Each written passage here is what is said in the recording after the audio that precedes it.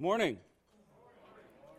Okay, just real quickly, we are still in the book of Matthew. I assume we're going to be here for a long time, and we're breaking this book down into several groups of series that cover specific topics so we can more adequately cover all the subject matter. And right now we are in a series called Kingdom Come. Now, we've been discussing, when we entered Matthew 24, I told you that it's one of the most prophetic chapters in the Bible, and especially in the New Testament. And so in order to more support that and to give you some background, we went back to the book of Daniel for a few weeks so we could look at something called the 70-week prophecy, which covers, I think it's probably the best end times prophecy there is. But we went back and looked at that for a few weeks, and this week we're going to kind of marry the two together and kind of come back into Matthew slowly, and we're going to continue discussing that 70-week prophecy, especially the 70th week of the 70 weeks. Now remember, a week is a group of 7. We determined that the 70 weeks were 70 groups of 7 years, and that there was a span between the 69th and 70th week called the church age. That's the time frame we're in now. That 70th week will begin with what? You can answer that. The rapture. It'll begin with the rapture, and then after that, we'll go into this 7-year period that was designed to draw Israel back to Christ. Now, the first 3.5 years will be good. The second 3.5 will be pretty difficult. So we're going to take a look at the difficult times, or the perilous times, which is the title of today's message. And those times are the last 3.5 years of that 70th week. And we're going to see how the enemy is going to persecute all these tribulation believers. But the thing that I find amazing about this is that even though the enemy's coming at him with everything he has, I mean, he's just letting both barrels go, God is still faithful to him. And he's still there for him. I mean, even in the most trying of times, he's still there for him. And one of the things I think it's important that we remember when we study prophecy is that God didn't inspire prophecy just to make people fear the end of time. God inspired prophecy to show people how to be confident in the end of time. He doesn't want you to be afraid. If you're afraid, there's something that needs to be adjusted there. So let's dive right in. That's as quick as I can do a recap. So let's jump in. Matthew 24, starting in verse 15.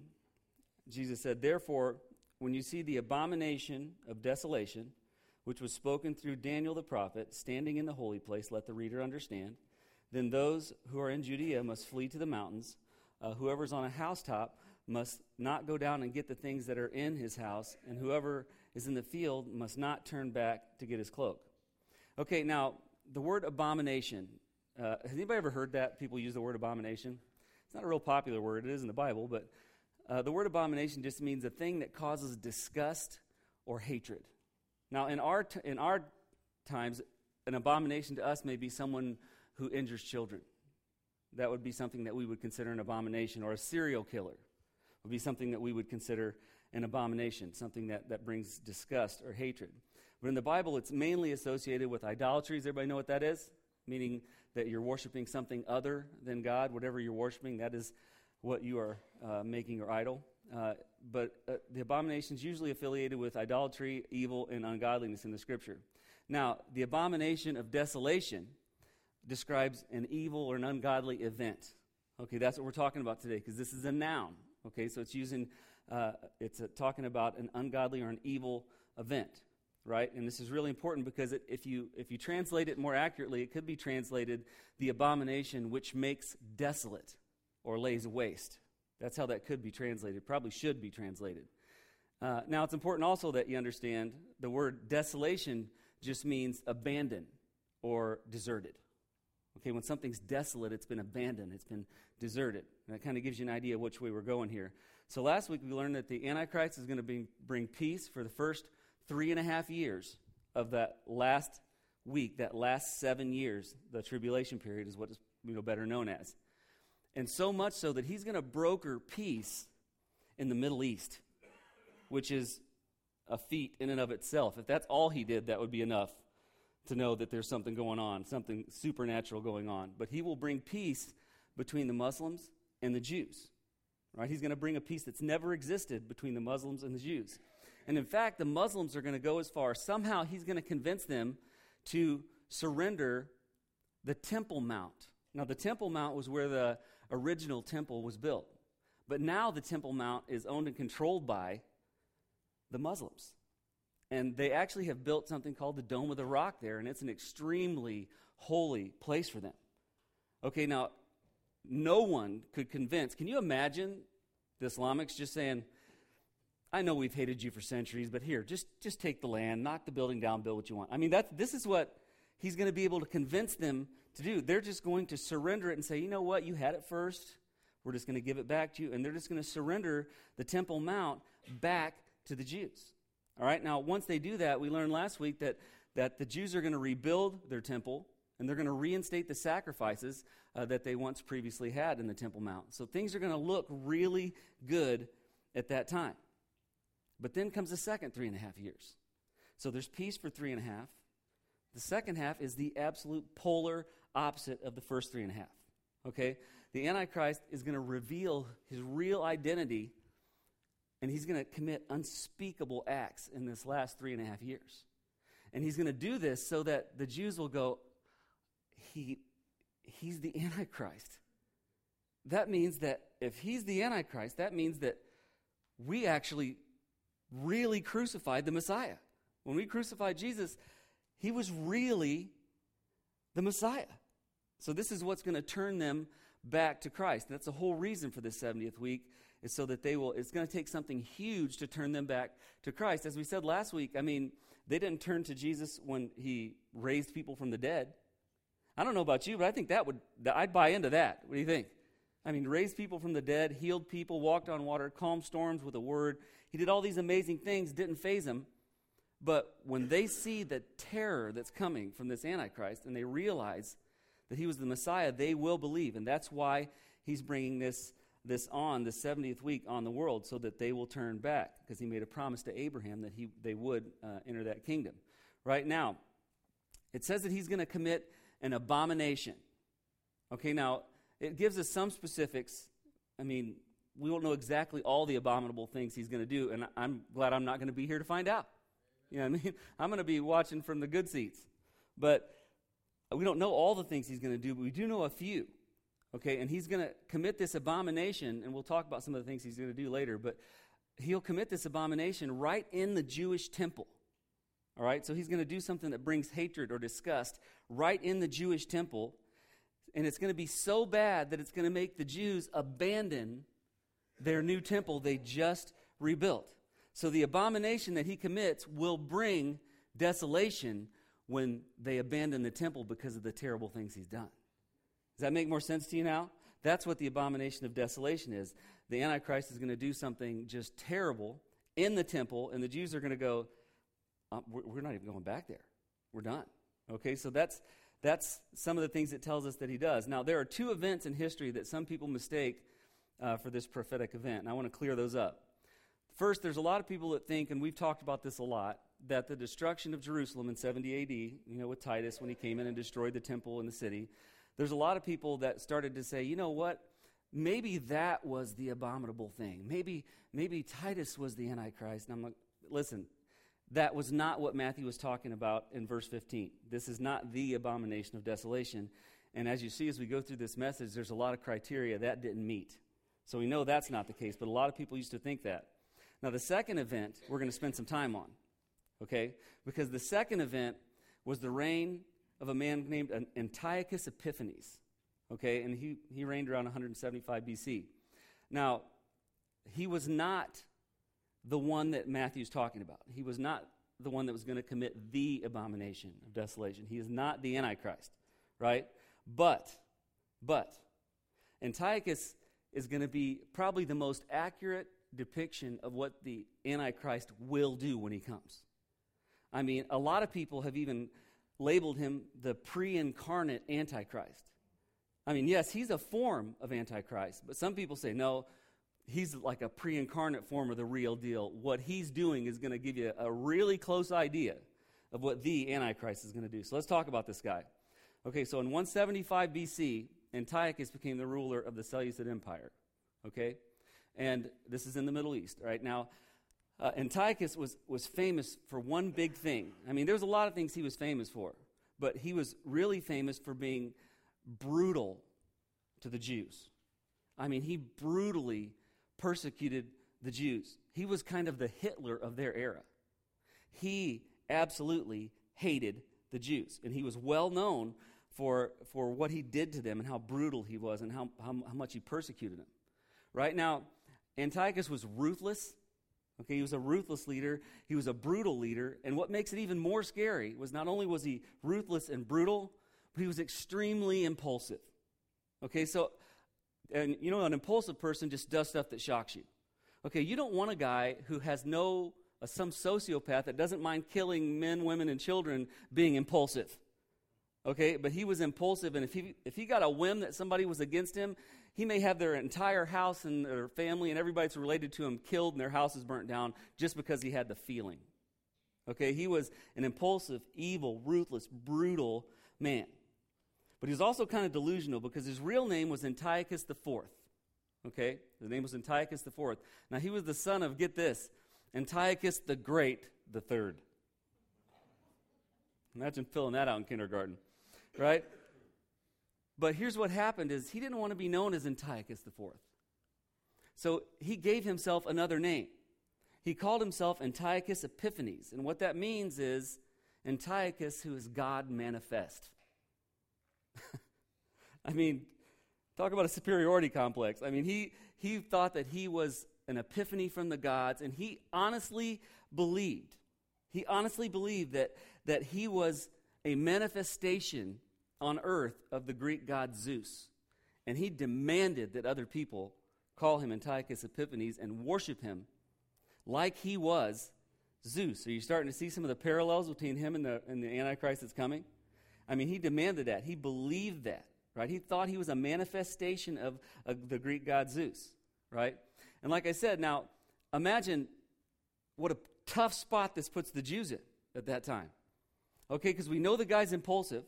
We know he's brutal. We know he's a sociopath. We know he is crazy, okay?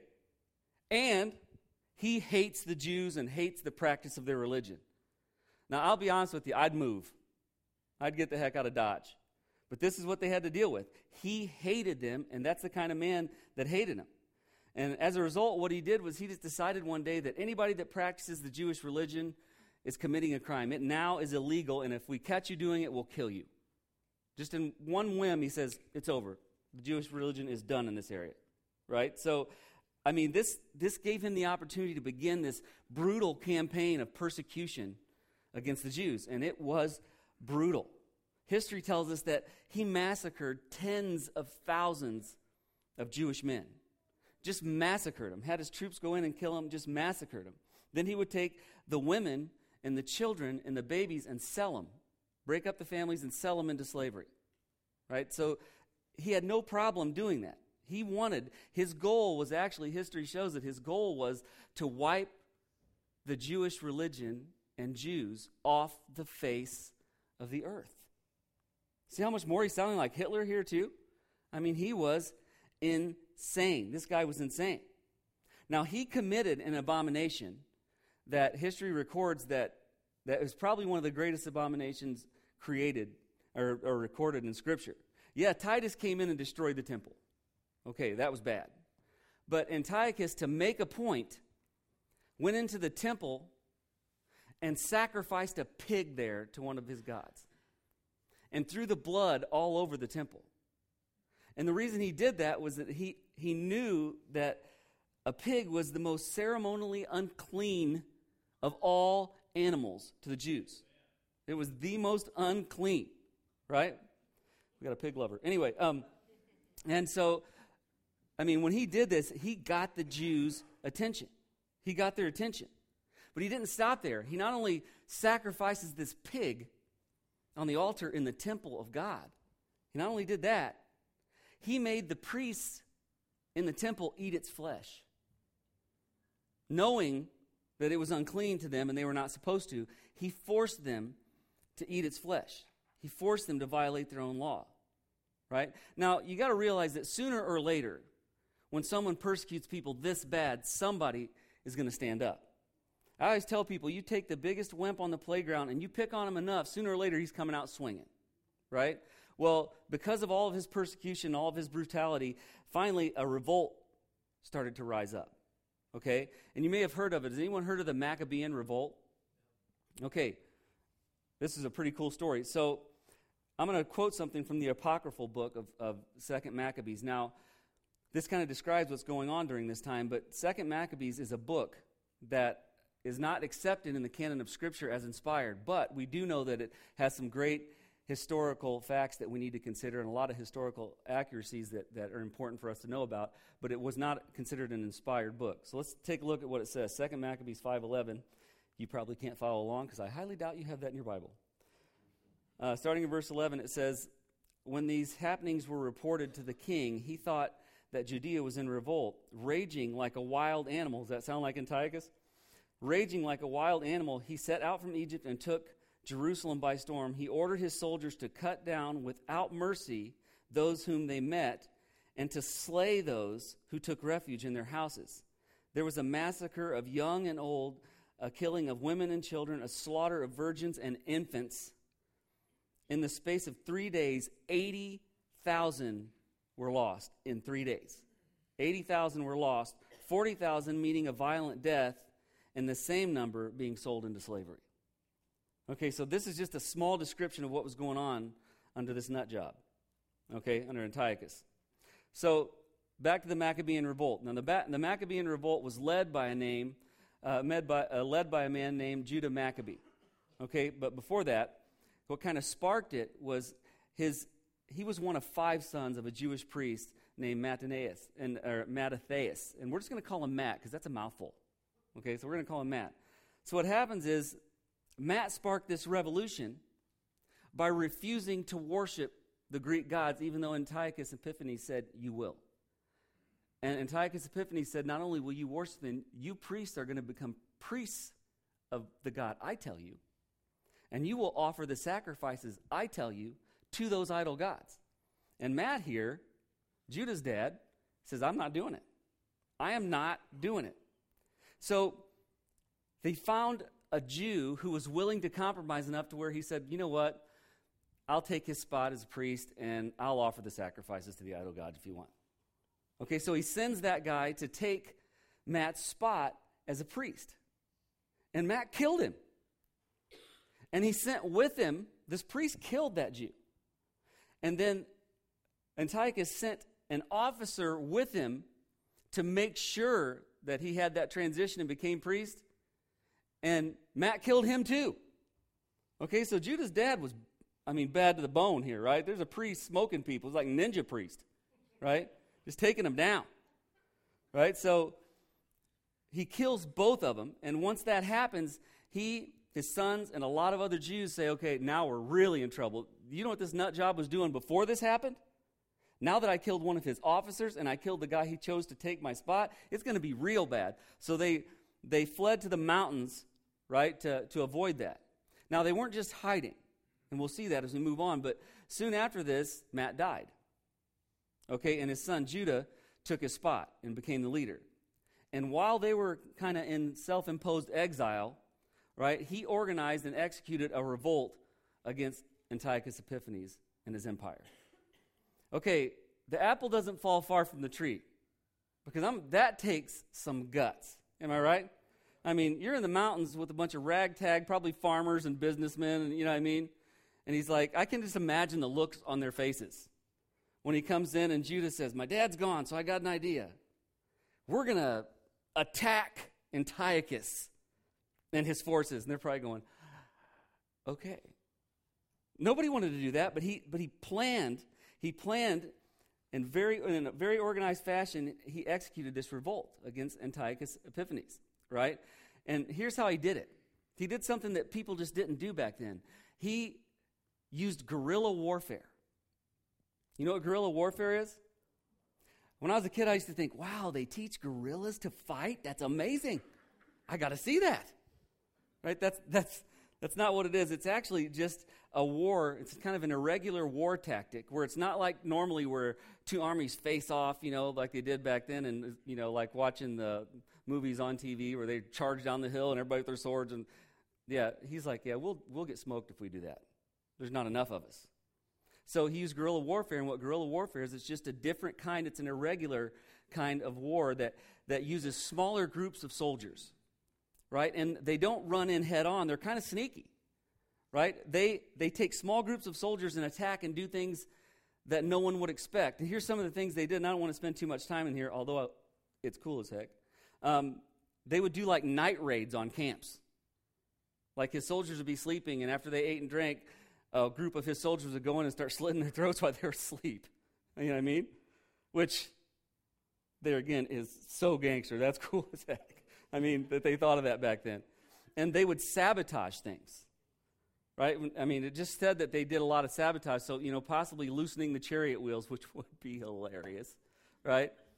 But they would sabotage things, so it was a really sneaky but sharp way of defeating an army way bigger than you, right? That was his goal, and he really believed that they could defeat them. And as a result, he and his followers were considered outlaws to Antiochus. Now, you think he hated the Jews. Imagine how much he hated this guy, right? Sneaking in, killing his soldiers in their sleep, loosening chariot wheels or whatever he's doing, He probably goes in and screws the salt and pepper shakers. And the king's going, God, I hate that guy. Just kidding. Runs the hot water when he's in the shower. I don't know what it is. But anyway, so, he really hated them. He considered them to be outlaws. That which makes sense, right? So this didn't bother him. But Judah and his guerrilla forces just continued picking away at them, and believe it or not, they actually defeated him and his empire. They defeated one of the biggest, most powerful empires of that time, a small group of ragtag soldiers that just wanted their country back. Not only did they get Jerusalem back, they maintained it for decades. And it's kind of funny, I didn't have this in my outline, but I'm going to share it with you anyway. You know how they maintained it? This guy was sharp. He buddied up with Rome. Rome was the most powerful empire out there. So the enemy of my enemy is my friend. So he's like, hey, I got an idea. They don't like that nut job any more than I do. We ran him off. He'll probably come back, so I'm going to buddy up to Rome. And he buddied up to Rome, and so people knew he was under the protection of Rome for a while, and they left him alone. So he maintained control, took it back from a major empire, and maintained control. So in essence, he beat the pre-incarnate Antichrist. I just think that's cool. Maybe I'm the only one. I think that's awesome, right?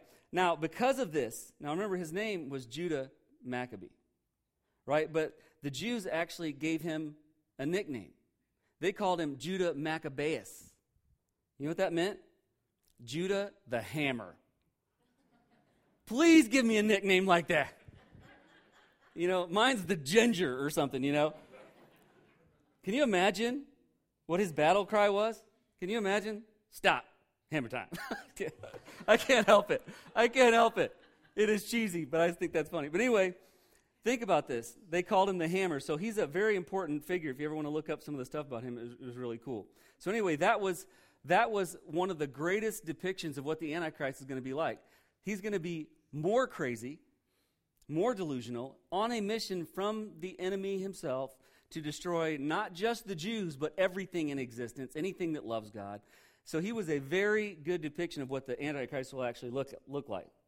Now, I got to watch my time. Now, we're going to talk about the actual abomination of desolation. Okay, so let's take a look at this. Matthew 24:15. It says, "Therefore, when you see the abomination of desolation, which was spoken of through the prophet, or through Daniel the prophet, standing in the holy place, let the reader understand. Then those who are in Judea must flee to the mountains. Whoever is on the housetop must not go down and get the things out that are in his house, and whoever is in the field must not turn back to get his cloak or his coat." Okay, so the actual event that Matthew is talking about is going to happen in the 70th week. It's going to happen during the tribulation period, right? And more specifically, it's going to happen in the second half, or the last 3.5 years of the 70th week. Right? And what's going to happen is the Antichrist is going to commit an abomination. I'm sure he'll commit a lot of them, but he's going to commit an abomination that's going to cause desolation. 2 Thessalonians talks a little bit about that, chapter 2. Starting in verse 3, it says, "Let no one in any way deceive you, for it will not come unless the apostasy," I just got to see how many of you were paying attention. The apostasy could be translated and should be translated what? Departure. The departure, remember? The departure. Anyway, that's another sermon. Go back and listen to a couple weeks ago. Anyway, will not come unless the apostasy or the departure comes first. What's that talking about? Okay, the rapture comes first. And the man of lawlessness is revealed, the son of destruction. Who's that? That's the Antichrist, right? Who opposes and exalts himself above every so-called God or object of worship. Doesn't that sound like Antiochus Epiphanes? Right? And then it says, so that he takes his seat where? In the temple of God. Displaying himself what? As being God. That's why I wanted to tell you about Antiochus Epiphanes. He was a very great depiction. He was kind of the pre-incarnate Antichrist, right? Now, one of these abominations that he's going to commit in this last 3.5 years is he's going to seize the temple and he's going to claim to be God. So he's going to have an argument that people would fall for if they didn't understand the Scripture. He's going to say, okay, I was hiding this from you until you were ready, until I proved it to you through my powers. But remember when everything was a mess, when all those people disappeared and you were all afraid? Who was it that stepped up and brought peace? And not just peace, but brought peace in the Middle East. So much so that the Islamics and the Jews were getting along and giving things to each other and worshiping side by side different gods without fighting about it. Yeah, that was me that did that. That was me. And now I'm going to tell you, you come into this temple every day and worship some God that doesn't exist. I am the God of this temple. I've proven it. Now you will worship me. Okay, now this is an abomination to the Jews. This is an abomination, right? This is when a lot of the Jews are going to go, oh my gosh, it's the Antichrist. He's the Antichrist. It fits the pattern perfectly. And they're going to believe. This is when they're going to start believing, right? And this abomination is going to be so terrifying to the Jews, they're actually going to abandon their own temple. See how the abomination is going to bring desolation. It's going to make the temple desolate because now that's the Antichrist. Now he's going to be there, right? And then he's going to start persecuting the Jews even worse than Antiochus Epiphanes did. It's going to be really, really bad. And that's why Matthew goes into great detail about the Jews fleeing. Okay, now a lot of people look into this and they try to spiritualize every word that's said. It's not really the case. Okay, because what he's saying is, hey, the Antichrist, when he's in charge, things are going to be bad, really bad. And those of you of the nation of Israel or any other nation that chooses to believe, you are going to have big targets on your back. They're going to come for you without warning. They're going to kill you. They're going to kill your children. They're going to try to destroy anything that stands for God. So here's what he says. He says, if you see them coming, when you see this happen, if you're on your rooftop, back then they did a lot of things on the roof. They would bathe on the roof because the water could be heated by the sun. They played Xbox on the roof. No, I'm just kidding. I don't know what they did. But he's saying, when you're on the rooftop, he said, don't even go back inside and get your stuff. Just get out of there. Just run. Because there'll be no mercy. If you're in the field, don't go back to get your clothes. Don't go back to get your coat. When they're coming to destroy you. Don't even take a chance. Leave. Whatever you're doing, no matter what you're doing, when this happens, when you see this happening, when you see this abomination, and you'll know it, take place in the temple, run. Run for your lives. And here's another thing they try to spiritualize a little bit. Matthew 24:19, it says, but woe to those who are pregnant and those who are nursing babies in those days. But pray that your flight will not be in the winter or on a Sabbath. Okay, now a lot of people try to spiritualize it. What does he mean by woe to those who are pregnant and nursing? He means it stinks because you have a baby you're going to have to run with. That's what he means. It would stink, right? It's bad enough that you can't get anything and you got to run before they kill you. Imagine if you have to carry your nursing child with you who would be crying and screaming for food when you're trying to hide from people who will kill you. So he's saying woe to them. He's saying literally what it means. It's going to be really tough for those people. He's saying pray that it doesn't come on a Sabbath, because during a Sabbath day, they weren't allowed to travel. They had to know, they would literally count their steps, because there was a certain amount of steps that was considered work, and you couldn't work on a Sabbath. You talk about religious zealots, man. Counting your steps? I walk fast. I'd lose count all the time. Right? But he's saying, pray that it doesn't be on the Sabbath, because I know how you guys are about your Sabbath. because you're not going to have time to count your steps. You're going to have to just run. You're just going to have to run. Okay, so there's nothing really spiritual here. He's just saying that those situations would make it extremely more difficult to escape when they start coming after him. Right? And then he said in the last half of the 70th week, there's going to be these unparalleled persecutions coming on him. Matthew 24, starting in verse 21. It says, "For then there will be a great tribulation." Listen to this. "Such as has not occurred since the beginning of the world until now, nor ever will."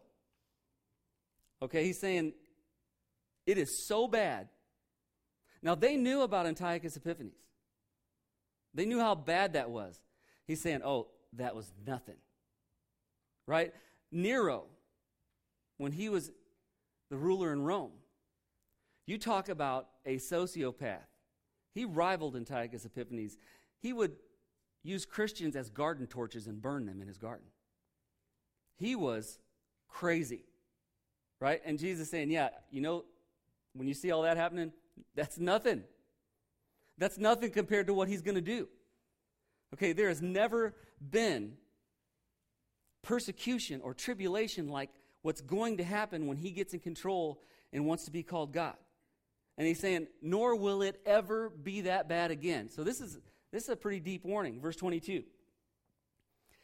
"Unless those days had been cut short, no life would have been saved. But for the sake of the elect, those days will be cut short." Okay, so what Jesus was saying here, and a lot of people, listen, one thing you'll find out about theologians, bless their heart, now I can say anything I want, right? But one thing you'll find out about theologians is they love mysteries, and sometimes they spend more time looking for a mystery than just reading the text. You know what I mean? There's not a huge mystery here. What he's saying here is, if God didn't put a time frame on how long this would last, the Antichrist wouldn't stop until he destroyed every last soul.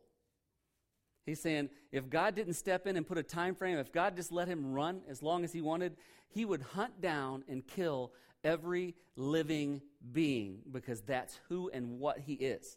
That's all that meant, right? And notice what he said about the elect. He said, but for the sake of the elect, those days what? Will be cut short. He said they will be cut short. Now the elect that Jesus is talking about here, let me clear something up. The elect is anyone who believes. I'm not going to go into all the details of all that and go into all the different things I'm sure you've had thrown at you. Come talk to me personally and we'll talk about it. But that's all believers. But in this context, he's talking about God's chosen people, the Jews, the ones that will believe during the tribulation period. This is who he's talking about. All right, this is the tribulation Jews that believed. Right? These are the ones that figured out, oh my gosh, that's the Antichrist. We crucified Jesus, and they'll believe. They'll remember what everyone said about grace. They'll remember the gospel was preached in all the nations. They will believe it. Right? This is the ones he's talking about. It says, for the sake of the elect, those days will be cut short. Right? So that's what he's talking about, and he's saying they will be cut short because God put a time frame on it. He's not just going to let him run wild and destroy all life, which is what he would do. Right? So it's really important you understand that. Now, here's the thing. God made a promise a long time ago that no one would ever completely wipe out the children of Israel. It would never happen. That was never going to happen. Let's look at this. Isaiah 65:8.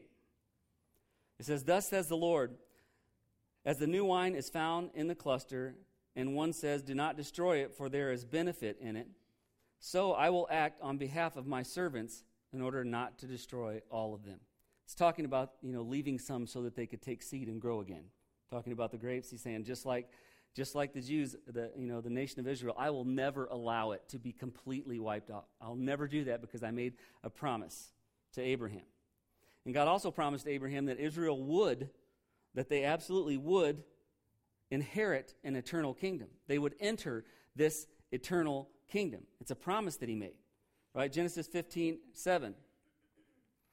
He said, I will establish my covenant between me and you and your descendants after you throughout their generations for an everlasting, that's important, an everlasting covenant. That means last forever. Sometimes the word just explains itself, right? It means last forever. To be God to you and to your descendants after you. I will give to you and to your descendants after you the land of your sojournings, all the land of Canaan, for an everlasting possession. Remember, this promise was for an everlasting possession, and I will be their God. Okay, the only everlasting possession is a possession that lasts forever. He's talking about having eternal life and entering into this eternal kingdom that he made the promise to Abraham. People don't realize that first 1,000 years, that 1,000 years, the millennial kingdom, is just the first 1,000 years of eternity with Christ is all that is. Right? And this is what he was talking about. He promised that there would be a remnant that would believe. He would make sure of it, and that they would be able to enter that kingdom. Now, there's something kind of subtle here that I want to point out that Jesus says. It's kind of subtle. He reminded them that Satan can only do what God allows him to. Did you notice that? He said that he would have destroyed everything had God not put a stop to it, had he not shortened the days. Right? So he's trying to subtly let people know that Satan can only do what God will allow him to do. God allowed Satan to have this tribulation period. Why? Because it was going to benefit Israel. It was going to turn Israel back to him. That's why he allowed him to be turned loose. Right? He didn't sneak that in on God. Right? God allowed him to do that. That's the parameters he had to work within. But he wouldn't let him go wild. He's saying, yeah, I'm going to use you to accomplish my will, and at the end of 7 years, you're done. Okay, so God sets parameters, and Satan has no choice but to keep whatever parameter God places on him. Right? He has no choice. When God sets parameters, Satan has to obey them. Okay, it's really important you understand that, because God still sets parameters today that Satan has to recognize and he has to obey. And it's important that we understand these parameters. We got to understand these boundaries. Right? And I'll explain that. Because when you feel like Satan is just sucking you down the drain, how many people have ever felt like, oh my gosh, is this ever going to end when you're going through a rough time? You ever been there? Oh my gosh. And how many of you start to feel sorry for yourself in that? You don't have to raise your hand, but I will. Like you start feeling sorry for yourself. I mean, you're not thinking about the people in Sudan who are running for your life. Your car wouldn't start. You are getting it terrible. Right? You're fighting with your best friend. Oh, the woes of persecution you deal with in the United States, right? You know, you're arguing with somebody at church. But there are times that we just feel like Satan is sucking us down the drain of despair. And when those times happen, whether real or perceived, but when those times happen, we have to remember something. Satan is not all-powerful. God is. Satan is not all-knowing. God is. Okay, we always have to remember, no matter how powerful Satan seems to us at the time, God is always more powerful than him. And anything Satan can do, God can undo. And anything Satan can break, God can fix. Anything Satan can hurt, God can heal. Okay, and we forget that, and we surrender to our fear, and we surrender to our uncertainties. And we allow Satan to take control of us, and he knows all I got to do is persecute that wuss for a little while, and he'll just give up and lay there and take it. And we've all been that wuss, haven't we? Everybody says, I am not raising my hand for that. Forget it. But I'm just saying, we've all been that one sitting there whining and crying. Rather than recognizing, yes, I'm struggling financially, but God owns the cattle of 1,000 hills and the hills thereon, and he's promised to bless me, and I'm going to trust him through this difficulty. We forget that no matter how powerful the attack, God's solution is more powerful. The reason we stay in that situation so long is because we surrender to it. We forget to think about how powerful God is. God is always more powerful. And there are boundaries that Satan just can't violate. And it's important that we understand the promises God made, because when God makes a promise, it's a boundary. It's definite. It's going to happen. Satan can't change that promise because God made it. You see what I mean? So we need to remember some of these boundaries so we don't give in so easily when things are going difficult in our lives, right? It's really, really important. We have to know those boundaries and know what God has asked us to do to be able to receive those promises and stay within those safe boundaries. For example, Satan can't tempt you without God making a way for you to escape it. I've heard people say, I couldn't stop myself. The temptation was too strong. No, you were too weak. That's what it is. It wasn't too strong. You were too weak. Because a boundary that God set in 1 Corinthians 10:13 is, listen, that punk, this is my version, That punk can't bring a temptation that I can't give you a way to walk away from. And I promise you, when he is tempting you, no matter what it is, if you'll stop for a second and look around you, I have opened a door somewhere else. Run. I can get you out of it. Problem is sometimes we make it sound like we're more of a victim than we are. The temptation comes on and we don't want to resist it. We want to take it. It's not like it was forced on us. We might have actually been kicking down Satan's door going, tempt me. I want this. Right? Giving him ideas, whispering in his ear, tempt me with this. Right? Sometimes we just don't look for a way out. 1 Corinthians 10:13 says, no temptation has overtaken you, but such as is common to man. And God is faithful, who will not allow, that's a boundary. This is a promise with a boundary, who will not allow you to be tempted beyond what you are able, but with the temptation will provide what? The way of escape, also so that you will be able to endure it. Listen, Satan knows he has no temptation for you that God can't get you out of. He knows it. He's just hoping you don't. He's banking on the fact that you don't. Right? And here's another one. Despite how tough the enemy's attack and how bleak it feels like when we're under persecution, if we obey God, he's going to work it all out. He didn't say you had to understand how. Just you have to understand that he will. That's a boundary. Satan knows that no matter what I throw at them, if they'll trust God, he's going to fix it. He's going to work it out. He's just hoping, he's banking on you not knowing so that you can't claim that. Romans 8:28. And we know that God causes what? All things to work together for good to those who what? Love God, to those who are called according to his purpose. So Jesus told us if you love God, you'll keep his commandments. So what God is saying, if you will stay close to me, do as I ask. No matter what calamity the enemy brings on you, even though it looks like it's earth-shattering, I'll make it all work out. Stay by me and I'll fix it. Okay, that's a boundary, that's a promise. Right? Those are some really, really important things we need to understand. So finally here in verse, let me see where I'm at. Finally here in verse 23, it says, if anyone says to you, this is during that time, we're back into the tribulation, back when he said, run when you see him coming, don't go back and get your clothes, and right? He says, then if anyone says to you, behold, here is the Christ, or there he is, do not believe him. For false Christs and false prophets will arise and will show great signs and wonders so as to mislead, if possible, even the elect. Okay, so one of the tricks the Antichrist will use, and this is nothing new, he's been doing it forever.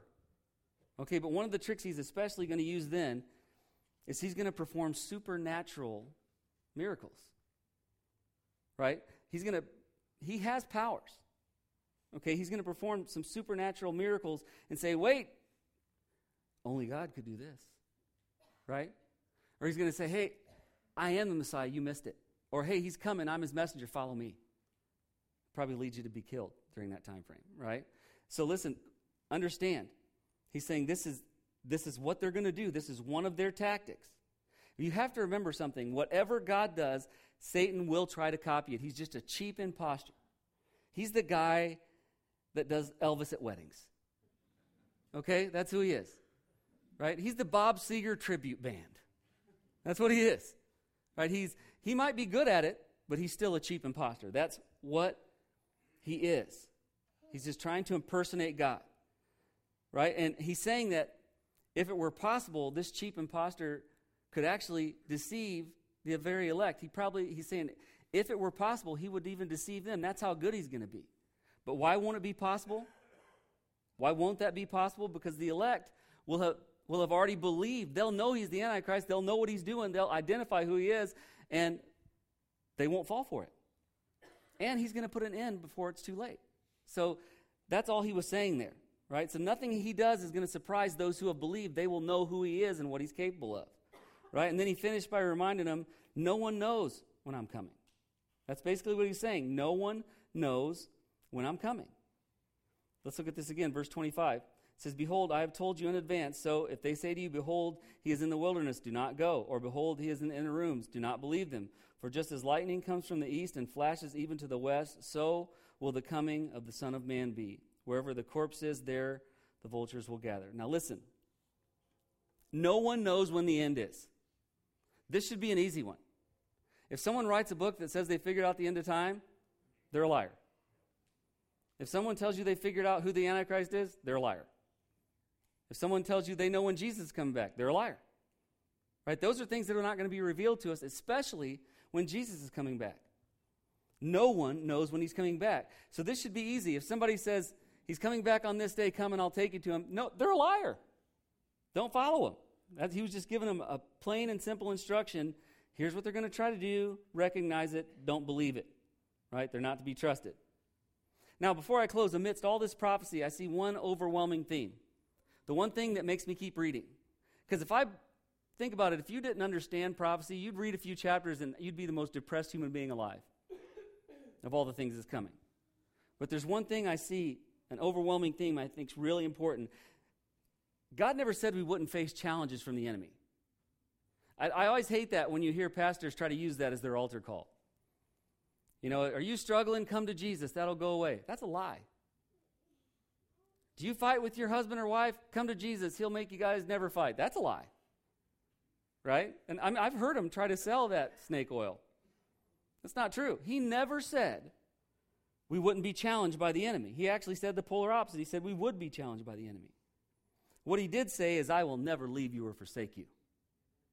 I will always make it work out to your good if you love me. Right? That's what he said. He never said he was going to abandon us. If you look at the people who were attacked in the Bible, God was always there. He always had their back. He always brought it out for their good. Right? And God hasn't changed. He's the same he always has been. The same God he always has been. He still loves us. He's still going to take care of us. You know why we struggle with that? Because we don't want to believe it until we figure it out. You're never going to figure out the God of all creation. You and our job it's not to figure out how he's going to do what he said he's going to do. Just believe that he's going to do what he said he's going to do. And I don't know about you, but I don't want to have to figure anything else out anyway. I'd just like to trust him. And that's what I see through all this prophecy. All the stuff that's scary, I'm not afraid of. Because I believed. I know where I'm going to be. All the stuff that's so mystical and everybody wants to fight about, you guys can fight about it. I'm going to be in the good seats. It ain't me. I'm not worrying about that. The overwhelming thing I see, the theme I see is that God is faithful no matter what, no matter when, no matter who is attacking you. I'm going to go ahead and close there. I'm asking you, would, to please bow your heads.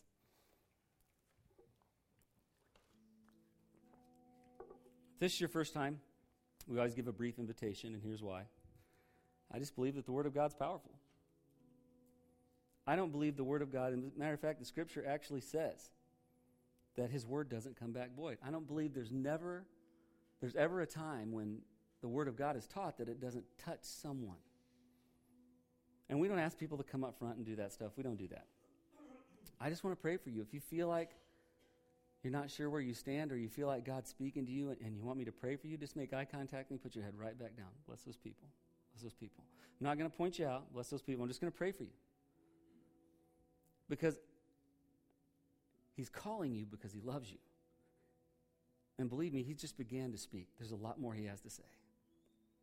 So I'm going to pray for you, and those of you who are listening and watching online, I'm going to pray for you also. And believers, I say this every week, I want to pray that we get serious. Prophecy should tell us that all things come to an end. It's not enough for us just to be ready to face the end. We need to make sure the people we love, the people we work with, anyone that will listen can also have that confidence we have. We need to live a life that draws them. Let's pray. God, we thank you so much for all that you do. We thank you for your love, your mercy, your kindness, your grace. It's hard to understand how you can love us, because every day we prove why we needed Jesus. Every day we make mistakes. Every day we sin. And if it weren't for the blood of your Son, we'd be hopeless and helpless. But I'm thankful that he did shed his innocent blood to cover my sin, and I'm thankful that all we have to do is believe. And I just pray if there's someone here who doesn't know you, that they just stop trying to figure it out and just trust your word. Your word says whosoever will believe will have eternal life. If they can believe that what Jesus did was enough to guarantee their eternal life, they'll have it. And if they make that decision, I pray that they reach out to us or reach out to a good Christian organization or friend that they know, so that someone can help guide them and walk with them in their new journey. And God, for those of us who know you, give us a desire to be more passionate. There are so many things out there to distract us, and we are so easily distracted. I just believe that as the time draws closer to an end, those things are going to increase because the enemy doesn't want us sharing this amazing gospel, this free gift of eternal life.